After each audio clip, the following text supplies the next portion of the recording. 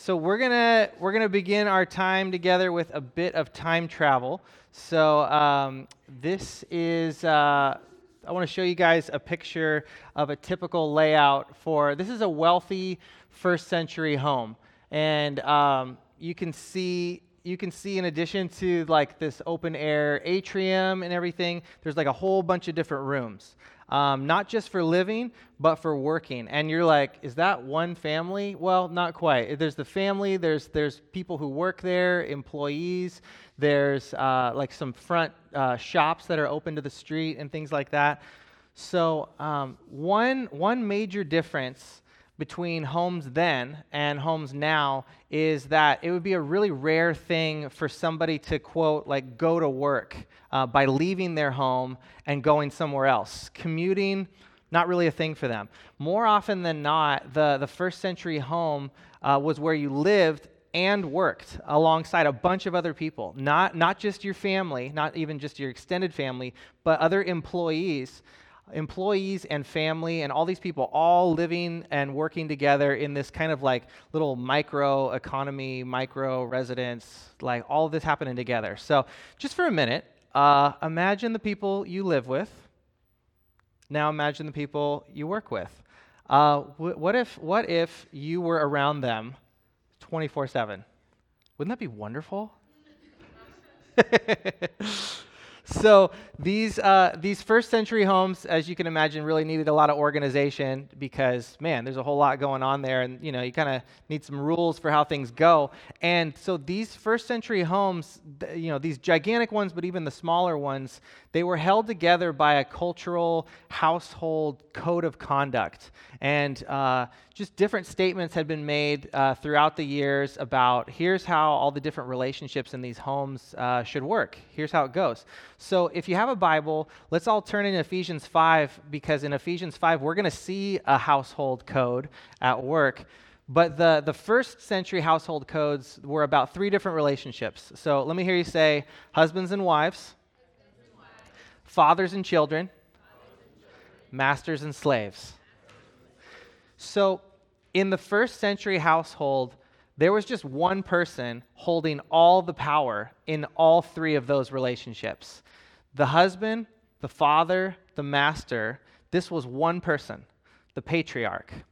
And we've heard that word thrown around in the last couple of months and years, haven't we? Yeah.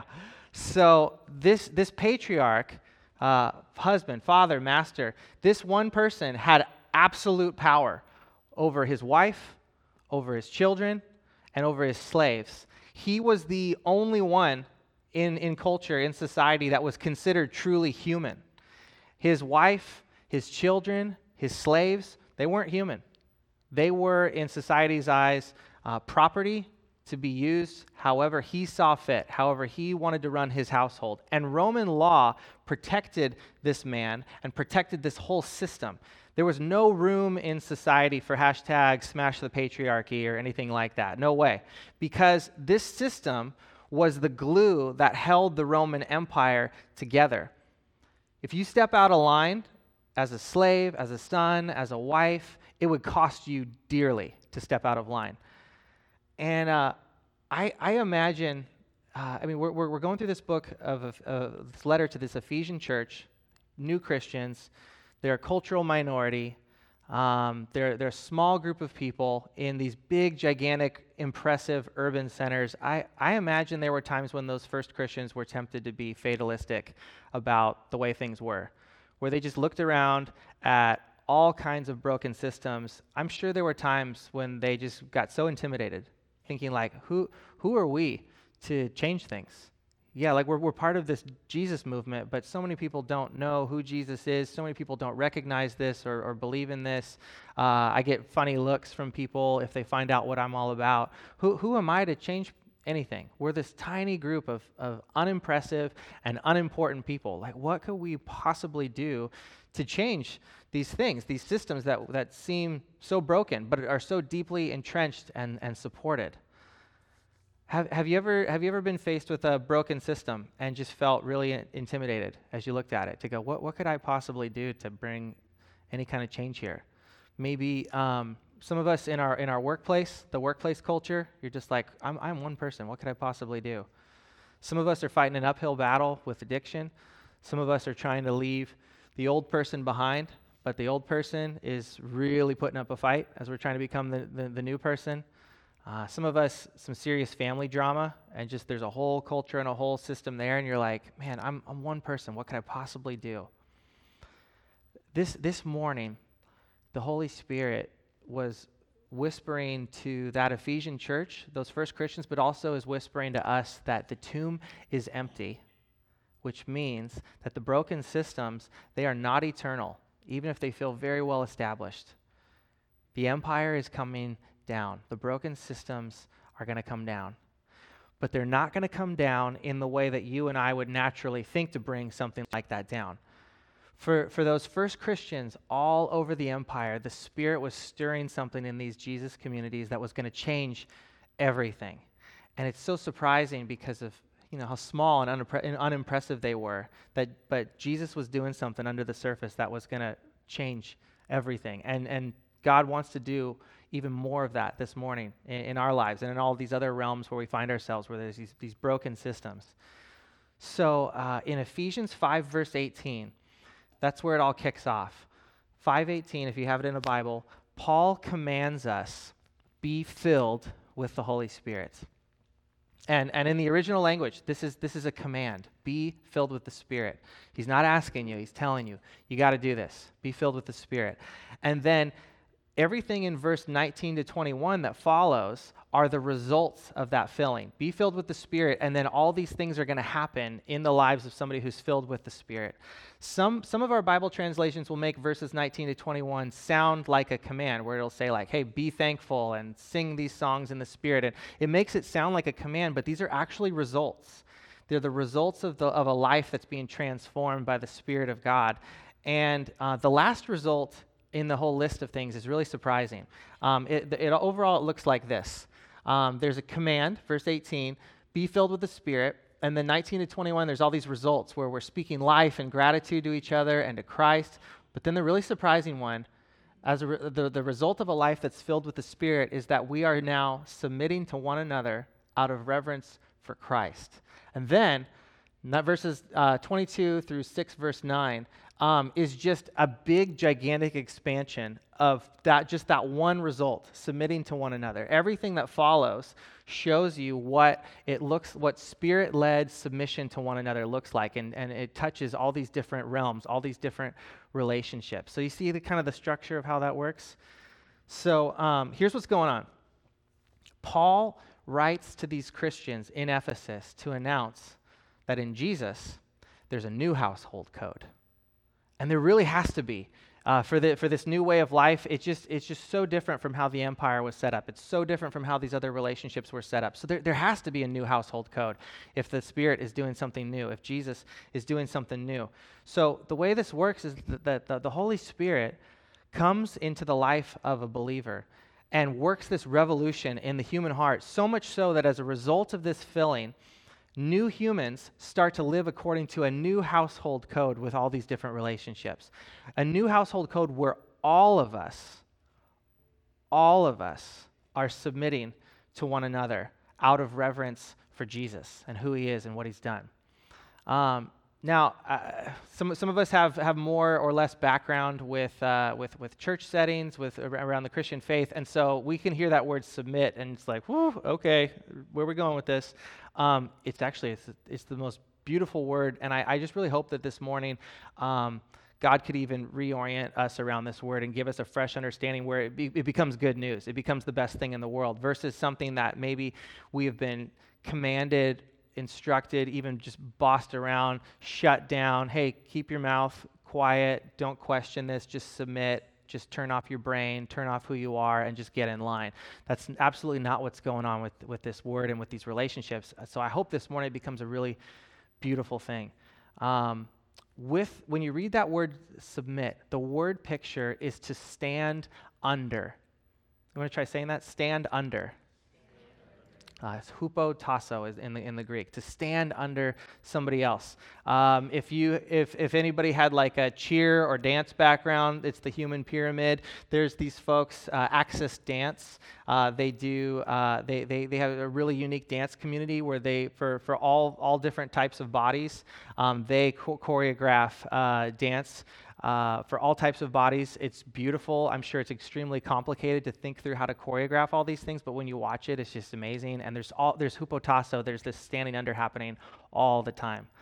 And so in Jesus' new family, it's supposed to look a bit like this, where we're standing under one another. All of us are standing under Jesus Christ because he is the head of this new household. He's the one who's purchased it with his own blood. He's made the sacrifice. He's the one who's established this new thing. He's the chief servant of this house. He's the one who's set this thing up. So he's the head of this household, but then all of us are also standing under one another. And believe it or not, this is what's going to bring down the empire.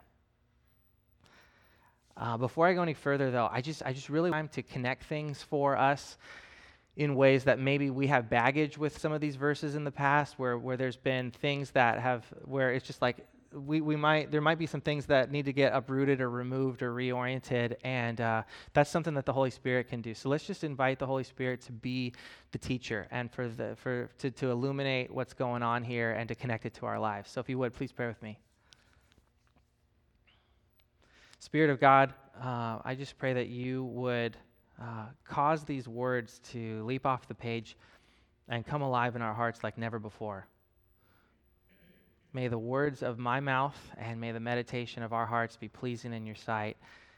Be free in this space to be the teacher, to illuminate these words, and to connect them to our lives, Lord God. We need you to be the teacher. We need you to convince us that the way of Jesus really is the best way, because there's so many other systems that are bigger and so much more established and entrenched, and it can be intimidating to think about trying something new. But Jesus, we really want to believe that you are brilliant, that you are the smartest person who ever lived, and you really have the best way for human life.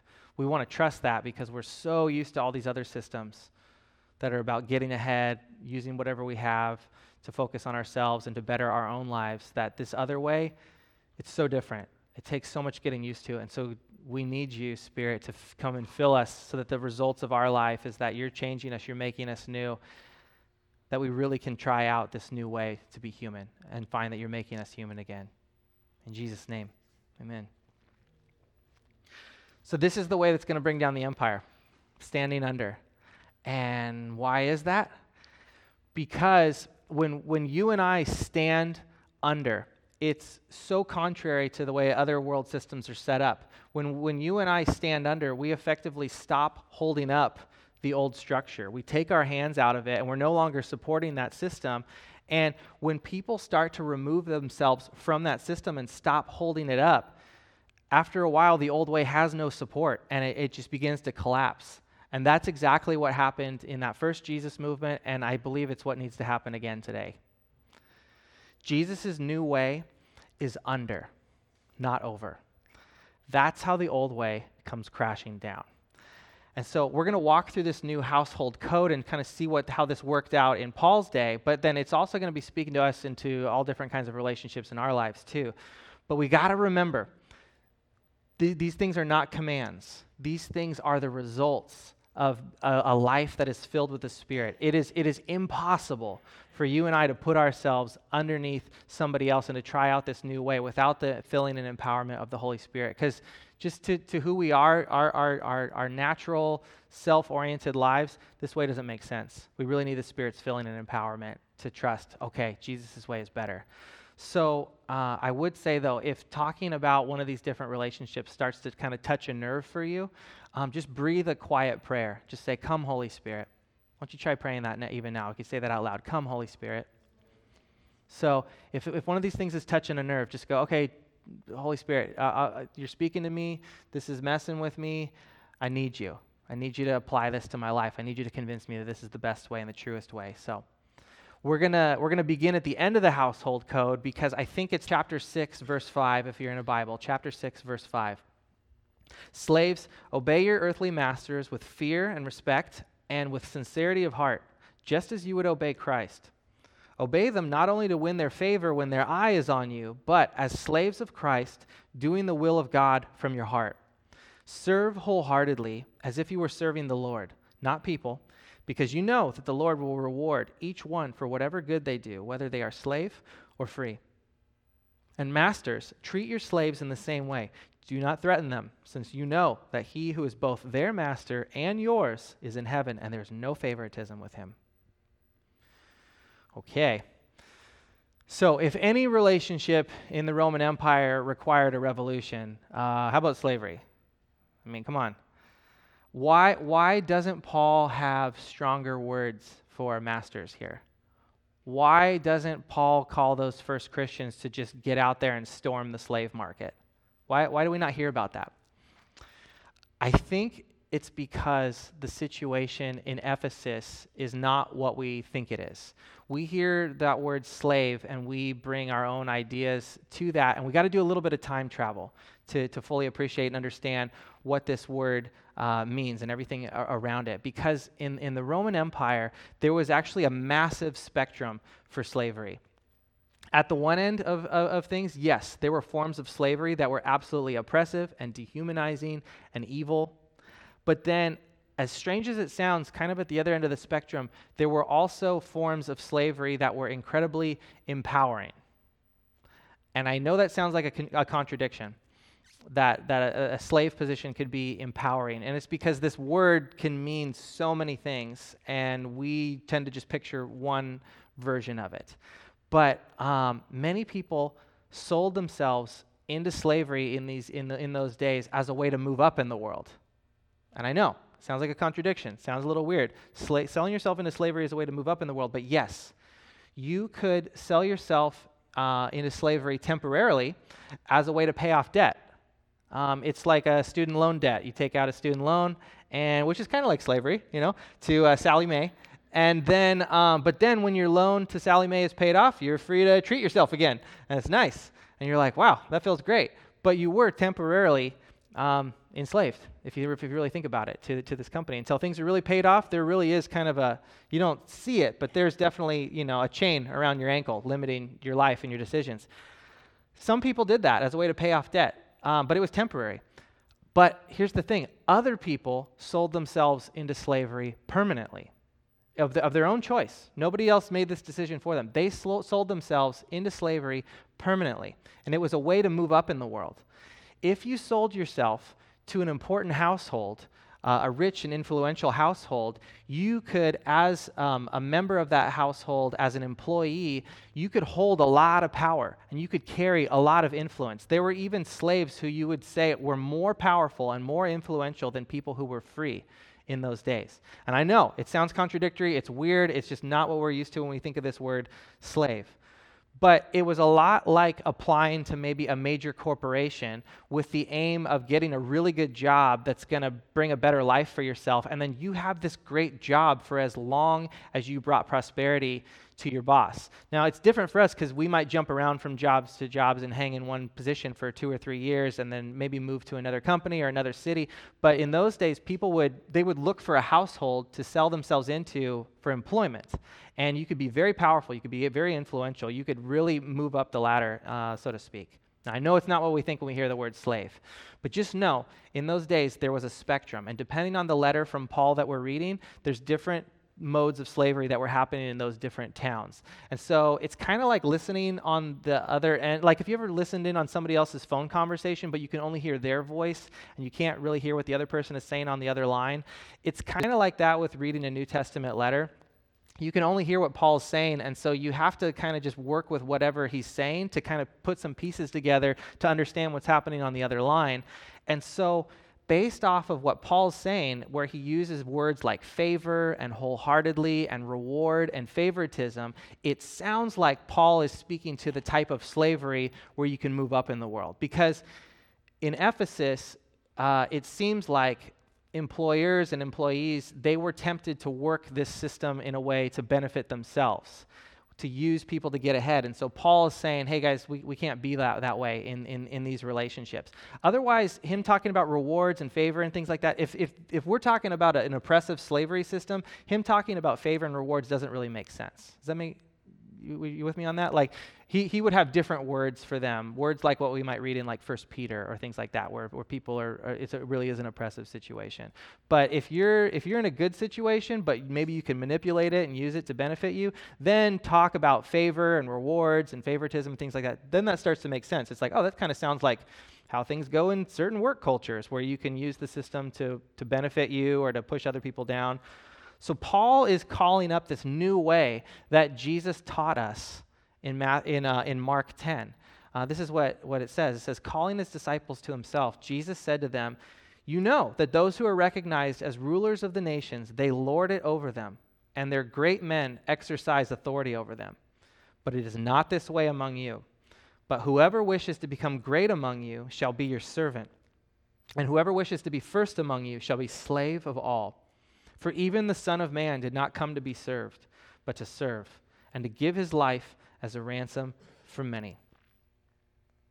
So, just think about the kind of week or month that you've had at work. If you're employed, have you ever been in the crossfire of a turf battle at work where you didn't even realize, you just walked right into a battle happening between different people at work, walking right into a minefield where you're like, oh man, what's going on? Have you had the experience of people jockeying for greater influence in the company, and the way for them to get ahead was leveraging whatever influence they had to get ahead, and it meant forming tribes, forming alliances, leaving other people out, even talking badly about other people, or talking really well about yourself as a way to kind of pump yourself up in the system? Or have you had the experience of, people, it's almost like they feel like they need to remind you who's really in charge, who really has power here, and not to cross them. And if you do, they lord it over you, either passively aggressively or aggressively. Have you had this experience at work, in your work relationships, where it got weird? It got weird. Many of us are probably smart enough to know how to play that game. We would know who to align ourselves with. We would know how to say things, how to phrase things. Maybe our way is to just kind of keep our head down and wait for the storm to blow over. Others of us, we would know how to work that system so that we could come out ahead. But this is not Christ's way. Jesus says, not so among you, not so among my people. That old way of being human, Paul says, is over. It's done. Lording over people is the way of unkingdomized humanity. Paul's telling us about this new humanity that Jesus is bringing in, and standing under is the way of kingdomized humanity. Jesus' new humanity, it's not over, it's under. The great ones don't aspire to be rulers who are going to dominate everybody. They aspire to be servants who are going to look out for the interests of others. Those are the great ones in Jesus' kingdom. And it's a totally different mindset. It's a totally different way to go to work. But in Jesus, Paul wants us to know the old way of doing things and relating to people in our workplace relationships, it's over. It's done. So in our workplace relationships, when you see people climbing over other people, know that that is somebody who does not have the Holy Spirit of God at work in their life. Because the evidence of the Holy Spirit at work in somebody's life is that they would place themselves as a servant to serve and benefit everybody else. And they're not just looking out after their own needs. But lording it over people, Paul wants us to know, it has no place in Jesus' coming kingdom. Christian bosses and Christian employees stand under the people in their workplace environments to lift them up, to look after their interests. But let's just pause. From time to time we'll do this and just kind of have time to check in with each other about where we're at with this, where this hits home for us. So here's a question that maybe like you can get together with like 2 or 3 other people and to talk about. So all around us we see people living out the old way of lording it over people in our workplace relationships, things we're seeing in the news these days. We see the lording it over people thing happening all the time. But let's bring this into our own lives. Is there a situation you're facing where you might feel, you might come off looking weak or foolish if you try out Jesus' new way of standing under people and serving people? Because this is definitely different. All right, is there a situation you can think of where you go, man, if I tried that, I'm not sure how that would go if I did it Jesus' way, okay? So let's talk about this in groups of like 2, 3, 4 people, and then I'll bring you back. Ready? Go for it. Okay, so now we're in Ephesians 6, verse 1, children and fathers. And maybe you have a Bible translation that says parents or mothers and fathers, and you go, hey, this is really gender-exclusive language. If you're a mom, don't feel left out. Let's remember, Paul is speaking to a system in which there is one person holding all the cards. There is one person who is master and who is father and who is husband. And here's the thing, if this revolution gets a hold of his heart, everybody's going to benefit. And these letters are being read out loud to a Jesus community. And so there's accountability, as Paul is saying, you guys, this is how we're going to do things in our households. So if there was a master, a father, a husband in the room, everybody knows, okay, he heard from Paul how it's supposed to be now in these new Jesus communities. And so if the revolution touches his heart, everybody benefits, because he was the one at the top of the pyramid. So here's what it says in 6 verse 1. Father and mother, which is the first commandment with a promise, so that it may go well with you and you may enjoy long life on the earth. Fathers, do not exasperate your children. Instead, bring them up in the training and instruction of the Lord. So here's the thing. In the first century, children didn't obey their fathers in the Lord. Your dad was the source of your inheritance. So who cares about honoring him? Just do what he says, keep him happy, fall in line, and then you'll benefit after he's dead. That was your relationship with him. No warmth, no intimacy, nothing like that. And then fathers didn't bring up their children in the training and instruction of the Lord.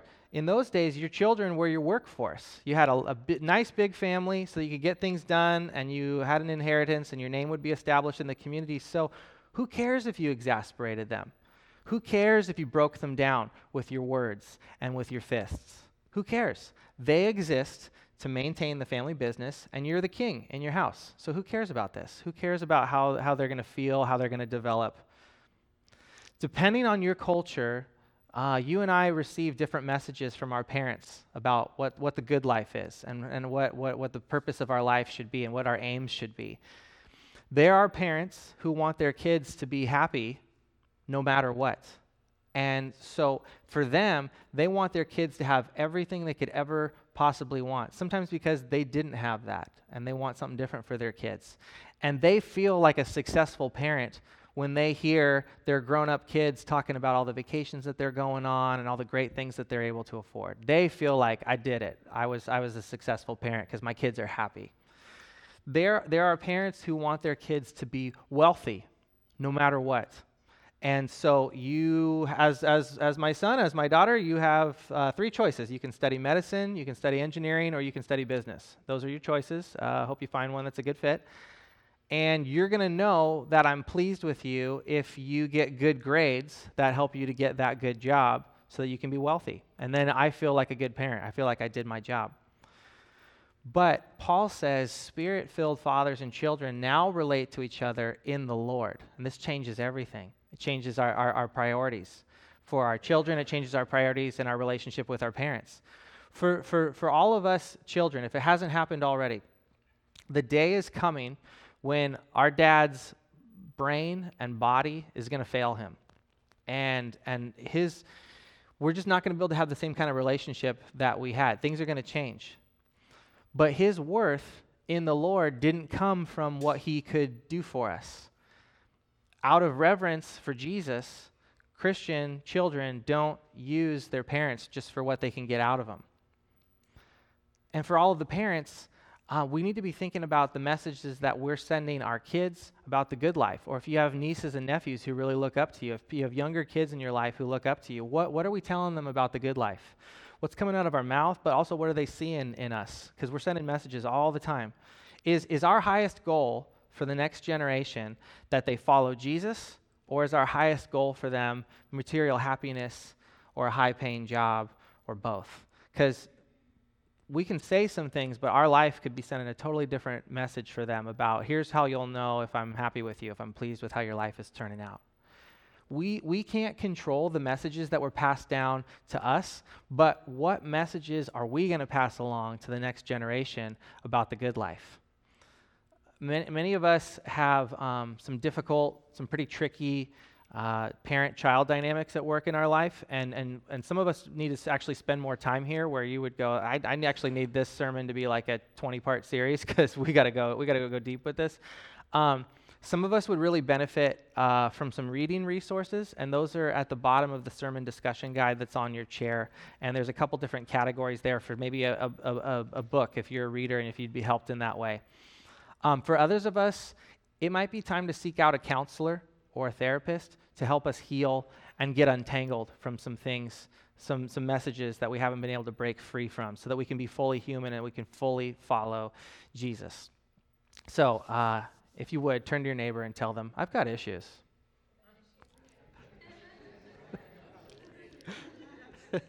Why are you laughing? All right, and now, wives and husbands, chapter 5, verse 22. For the husband is the head of the wife, as Christ is the head of the church, his body, of which he's the Savior. Now, as the church stands under Christ, so also wives should stand under their husbands in everything. And we're going to speak to this, but it's connected to some more results of being filled with the Spirit. The evidence that the Spirit is at work in male-female relationships doesn't just speak to the wife in the relationship. Spirit-filled husbands love their wives like Jesus loved the church. And how exactly did Jesus do that? Paul tells us in verse 25, Christ loved the church, and he gave himself up for her to make her holy, cleansing her by the washing with water through the word, and to present her to himself as a radiant church without stain or wrinkle or any other blemish, but also holy and blameless. In the same way, husbands ought to love their wives as their own bodies. He who loves his wife loves himself. After all, no one ever hated their own body, but they feed and they care for their body, just as Christ does for the church. For we are members of his body. For this reason, a man will leave his father and mother and be united to his wife, and the two will become one flesh. This is a profound mystery, but I'm talking about Christ and the church. However, each one of you also must love his wife as he loves himself, and the wife must respect her husband. You and I might not see immediately how revolutionary this was, but in the first century household, this was revolutionary because a woman did not respect her husband. She didn't. She might fear his wrath. She might have kept her head down and fallen in line, but did she respect him? Did she admire him? Did she honor him? No. And why not? Because this is reciprocal, buddy. And if you don't love me like you love yourself, you don't care for me like you care for your own body. Your husband used you. Your husband owned you. Husbands, love your wives. Back then, husbands didn't love their wives. Your wife existed to make you children and to get things done around the home. There was no love. There was no service. There was no desire to bring joy to her heart and put her needs ahead of your own. And if you had a sexual urge, your wife and any of your servants were at your disposal, anytime, anyway, and nobody would question you, and Rome would back you up. But there were also temple prostitutes, especially in Ephesus, to where this letter is written. In the Ephesian temple of Artemis, there were thousands of shrine prostitutes, and that was how the patriarch would seek prosperity and success in his home through sympathetic magic. By worshiping the goddess Artemis through sex, it was a way to say, may this also be so in my home. Bring me prosperity, bring me success. And wow, what a great way to worship. You know, just like this totally meets your most selfish, base desires. Oh, I'm just a good Artemis worshiper. I'm just doing my part for the community. Wow, yeah, really, buddy? A wife couldn't respect a man like that. No way. She despised her husband for it. And so at the same time, in the Roman Empire, there was this counter-feminist movement moving through the empire called the New Roman Wife. The new Roman wife said, my husband sleeps with whoever he wants, well, then I will too. I will wear my hair down, I will dress the part, that lets everybody know I am sexually available, I am powerful. We see, like in 1 Timothy, Paul writing against women who are kind of bringing this kind of cultural baggage into the church by how they're dressing, to say, no, this is going to wreck the whole thing, ladies, if you do this. But the new Roman wife said, my husband doesn't see it, but I got a lot to offer. And so I'm going to use my sexuality to take my power back, and I'm going to stick it to my husband. Not so among you, Jesus says. There is a better way to be feminist. There is a better way to be a man. There is a new way for us to recover our full humanity. For all the ways that we've been abused, misused, oppressed, the way is not to fight fire with fire. Jesus has a whole other way to bring this whole system down. Not pushing others down so that we can gain an edge, but instead, wives standing under their husbands by respecting them, honoring them, admiring them, trusting and following them like Jesus, how the church trusts and follows Jesus, and husbands who are standing under their wives by loving them to the point of the sacrifice of their own life. He says, your model is Jesus, who died for his church, his bride. That's what it looks like for a husband to love his wife. It gets to you might physically put your life on the line for your wife, but there's also just all kinds of daily ways that we can die for our spouses, to die to ourselves, to die to our selfishness, and put her needs first. That's our model. It's totally brand new. But then I also like this. Just take a moment, if you got the biblical text in front of you, between wives and husbands, if you see the section there, just by sheer word count, who has the most to learn about Jesus' new way to be human? The wives or the husbands? Just by word count. Yeah. Because when you've been the one with all the power, you need the most instructions to learn a new way to be human. There's just apparently less for the wives to learn, just by sheer word count. This spirit-driven revolution in human relationships is going to unravel the Roman Empire from the inside. It won't happen immediately, but over time, it's going to break this down because you stop holding up relationships has already been pioneered by Jesus. Paul is just describing what Jesus has already laid out for us and demonstrated for us, and he's just carrying it into these other relationships. This revolution doesn't mean that we take up a weapon. It means that we take up a towel. And Joyce, would you mind? Can you join me? All right. You can sit right here. So on the night before Jesus was going to go to the cross, he had a very special meal with his followers. He just took time to slow down. And at the end of the meal, he got up from the table, and he took off his outer garment, and he got a bin, a wash basin, and filled it with water, and got a towel, and he kneeled before his disciples, and he began to wash their feet one at a time. And this was, I'm sure, awkward. I'm sure there were lots of moments, there's no background music playing. Yes, Joyce says. I wonder too, like, is it harder to wash somebody's feet, or is it harder to let your feet be washed by somebody else? I think Joyce and I might have very different answers for this. But on the night, so then he begins to wash their feet with the towel, with the water.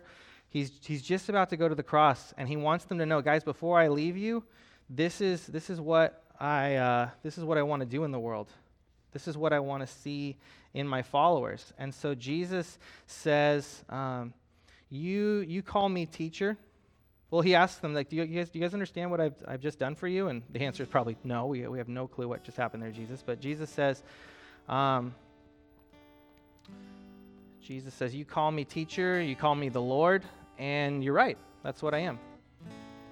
And he says, if I, your teacher and Lord, have washed your feet, then you also need to wash one another's feet. And notice what Jesus doesn't say. he doesn't say, okay, guys, I just washed your feet. Now let's swap places. I'll get in the chair. You wash my feet. He doesn't say that. He says, I've washed your feet and I'm the boss. So now I want you to wash one another's feet. And I just think, I don't know, think about who Jesus, what he meant to them, what he meant to those first disciples, all the things that they've been through over those last 3.5 years. Think about in your own life, your own journey with Jesus, whether you're just starting out or it's been years. Think about all the ways that Jesus has been merciful to you. Think about the ways that Jesus has had compassion on you. Think about how patient Jesus has been through all your ups and downs, through the moments when you thought you got it, you thought you understood this new Jesus way, and then you missed it. And then you came back to him, here I am, Jesus, once again. Just so patient. Think about the ways that he's been merciful and gracious to you. If Jesus had said, now that I've washed your feet, you wash my feet, how many of us would have just jumped to that opportunity? Of course. How many of us would be like fighting for a place in line to be the first to wash Jesus' feet? We have so much love, so much gratitude that we want to pour out on Jesus. And thank you, Joyce. And there's so much love and gratitude that we want to pour out on Jesus, and Jesus tells us what to do with that love and gratitude. He says, if you've got love and gratitude for me, pour that out on each other. Wash each other's feet. Because what we do to others, come to find out, we do to Jesus. He receives that as if we'd done it to him. Washing each other's feet is washing Jesus' feet. And this is the revolution that's going to bring the empire down. Husbands, do you want to pour out love and gratitude on Jesus? Pour it out on your wife as you stand under her. Wives, if you want to pour out your love and your gratitude that you have for Jesus, pour it out on your husband as you stand under him. Parents, the love and the gratitude that you want to show to Jesus, Jesus receives that when you stand under your children. When you change their diapers, when you prepare their meals, when you're thinking about what they need for the rest of the day, as exhausting as it is, as much as it wipes you out, you are doing that unto Jesus, what you're doing for your kids. Everything you suffer for them, everything you want for them, all the effort that you put in, Jesus receives that as if you'd done that for him. And children, the love and the gratitude that you want to pour out on Jesus, Jesus receives that when you stand under your parents, honoring them, supporting them, thinking about what they need. If you're a boss, if you're a supervisor, and you're grateful to Jesus, pour that out on the people under your authority as you serve them. Employees, when you stand under your bosses, your supervisors, your peers, Jesus receives that as if you had served him. And this is not about deserving. This is not about if they've earned it. And that's the beautiful thing about knowing that this is unto Jesus, because he is deserving of it, even if other people in our lives aren't. Even if our husband, our wife, our kids, our employees, even if they aren't. We go, Jesus, you are deserving, and this is the revolution that's going to bring the world to its knees, serving each other.